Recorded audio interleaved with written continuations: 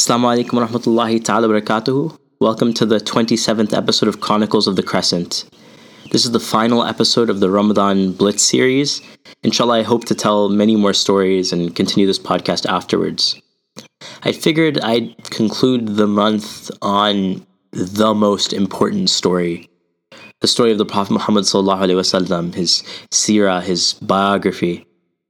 There are so many works of seerah, some very early, some very late, some that are told more to, rile people up and entertain them in sorts of ways, but all of them share this feature of moral instruction and an inculcation of love for the Prophet sallallahu alaihi wasallam. They speak to us about who he was, sallallahu alaihi wasallam, and they also tell us about who we can be, who we want to be. They give us a model for how we can act. What I'm telling now, inshallah, is based upon the seerah of At-Tabari in his larger history work. At-Tabari died in 310. I've talked about him before. And this is a story that has just been on my mind a lot lately, with the deaths that have happened in Mali, in New Zealand, gun violence, bombings, just hospitals being destroyed in Yemen. It's just, the story comes back to me a lot lately. During the Battle of Uhud, I think many of us know the general story. The Muslims were winning. There were several Muslims who were on top of the hill, the small mountain, and they were archers, and they were driving back the mushrikeen. But several of them, when they saw that the war was going in their favor, they ran down to collect the booty, the spoils of war. And the tide of the battle changed because of this. And, the Prophet ﷺ himself was injured. People thought that he'd passed away, sallallahu alaihi wasallam. And so amidst the fierce fighting of this battle, perhaps one of the greatest of the warriors, of the proponents of the faith, was Hamza radiallahu an. And Hamza radiallahu an, who I talked about before in the Amir Hamza stories, but as a historical figure though, Hamza radiallahu an was a brother to Rasul sallallahu alaihi wasallam. I don't just mean a brother to Rasul sallallahu alaihi wasallam in like the figurative sense, I mean literally. He was Prophet sallallahu alaihi wasallam's uncle. He was, between 2 and 5 years older than him. They were raised, in each other's presence, essentially. But he was also the milk brother of Muhammad sallallahu alaihi wasallam. They had the same, wet nurse, and according to the Sharia, that means that they're like siblings, essentially. It's a close tie. The bond of milk is second only to like the bond of blood, really. So someone who Rasul sallallahu alaihi wasallam had as a brother, who was so close to him, who stood up repeatedly for the faith. You can just imagine what it's like.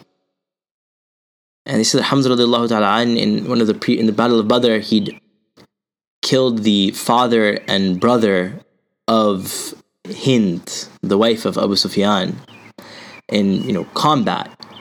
And so she wanted revenge. She wanted his blood. So she told Wahshi, one of her slaves, that she'd give him freedom or some reward, essentially, if he were to kill Hamza radiallahu ta'ala an. And so in the battle, Wahshi targets Hamza radiallahu ta'ala an. Hamza radiallahu an is defeating so many people. He was a great warrior, right? And Wahshi tosses a spear or some such, and it pierces Hamza radiallahu ta'ala an, and he's killed. And as the Muslims are being driven back, they say that, many of the women of the Quraysh were, with the mushrikeen, and they also came forward to kind of gloat.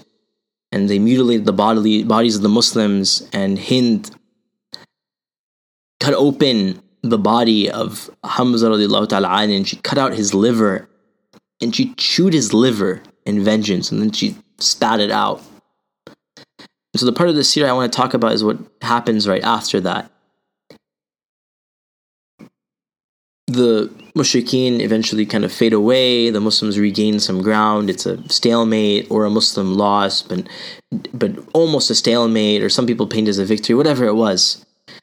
But the Muslims are now going back and seeing the bodies of their deceased.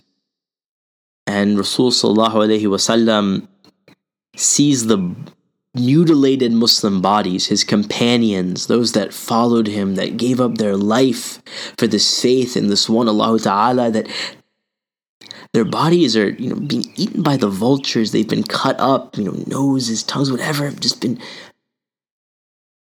Even in death, they weren't left alone. And Rasulullah sees the body of Hamza radiallahu ta'ala an, this brother to him, this uncle to him, this dear friend. And he sees that his liver is cut out and chewed. And he sees the state of his body. And what amazes me is how Rasulullah acted in that moment. That even as he was so deeply upset, so deeply pained by this, he said to his cousin to keep Safiya bint Abdul Muttalib, the full brother of Hamza, the aunt of Rasulullah, he told her son, keep him away.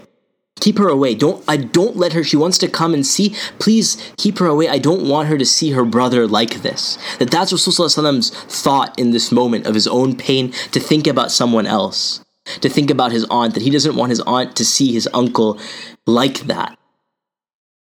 But she insists on coming. And eventually she goes to the body of Hamza radiallahu ta'ala an. She says, Inna lillahi wa inna ilayhi rajiun. From Allah we come and from Allah to Allah we return. She was that strong, even seeing her brother like that. And they say that Muhammad sallallahu alaihi wasallam, when he, according to Tabari, that when he saw the Muslims like this, he was so mad, in so much grief.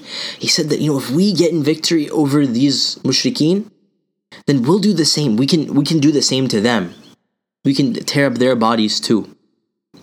But that in that moment, on this occasion, that Allah Ta'ala revealed the verses of the Quran, وَإِنْ عَاقَبْتُمْ فَعَاقِبُوا بِمِثْلِ مَا عُقِبْتُمْ بِهِ وَلَئِنْ صَبَرْتُمْ لَهُوَ خَيْرٌ لِلصَّابِرِينَ وَاصْبِرْ وَمَا صَبْرُكَ إِلَّا بِاللَّهِ وَلَا تَحْزَنْ عَلَيْهِمْ وَلَا تَكُوا فِي ضَيْقٍ مِّمَّا يَمْكُرُونَ إِنَّ اللَّهَ مَعَ الَّذِينَ اتَّقَوْا وَالَّذِينَ هُمْ مُحْسِنُونَ.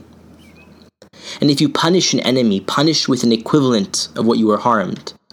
But if you are patient, it is better for you to be patient. It is better for those who are patient. And be patient. Your patience is not except through Allah. And don't grieve over them or be in distress over what these others conspire. Indeed, Allah Ta'ala is with those who are aware of Him, who have fear of Him, and who are doers of good. وَلَئِنْ صَبَرْتُمْ لَهُوَ خَيْرٌ لِلصَّابِرِينَ. If you are patient, it is better for those who are patient. And they say that after this verses were revealed, Rasulullah, according to Tabari, he forbade mutilation for Muslims. That Muslims cannot mutilate bodies. What was done to us, that vile thing that happened to the martyrs of Uhud, we cannot do to others.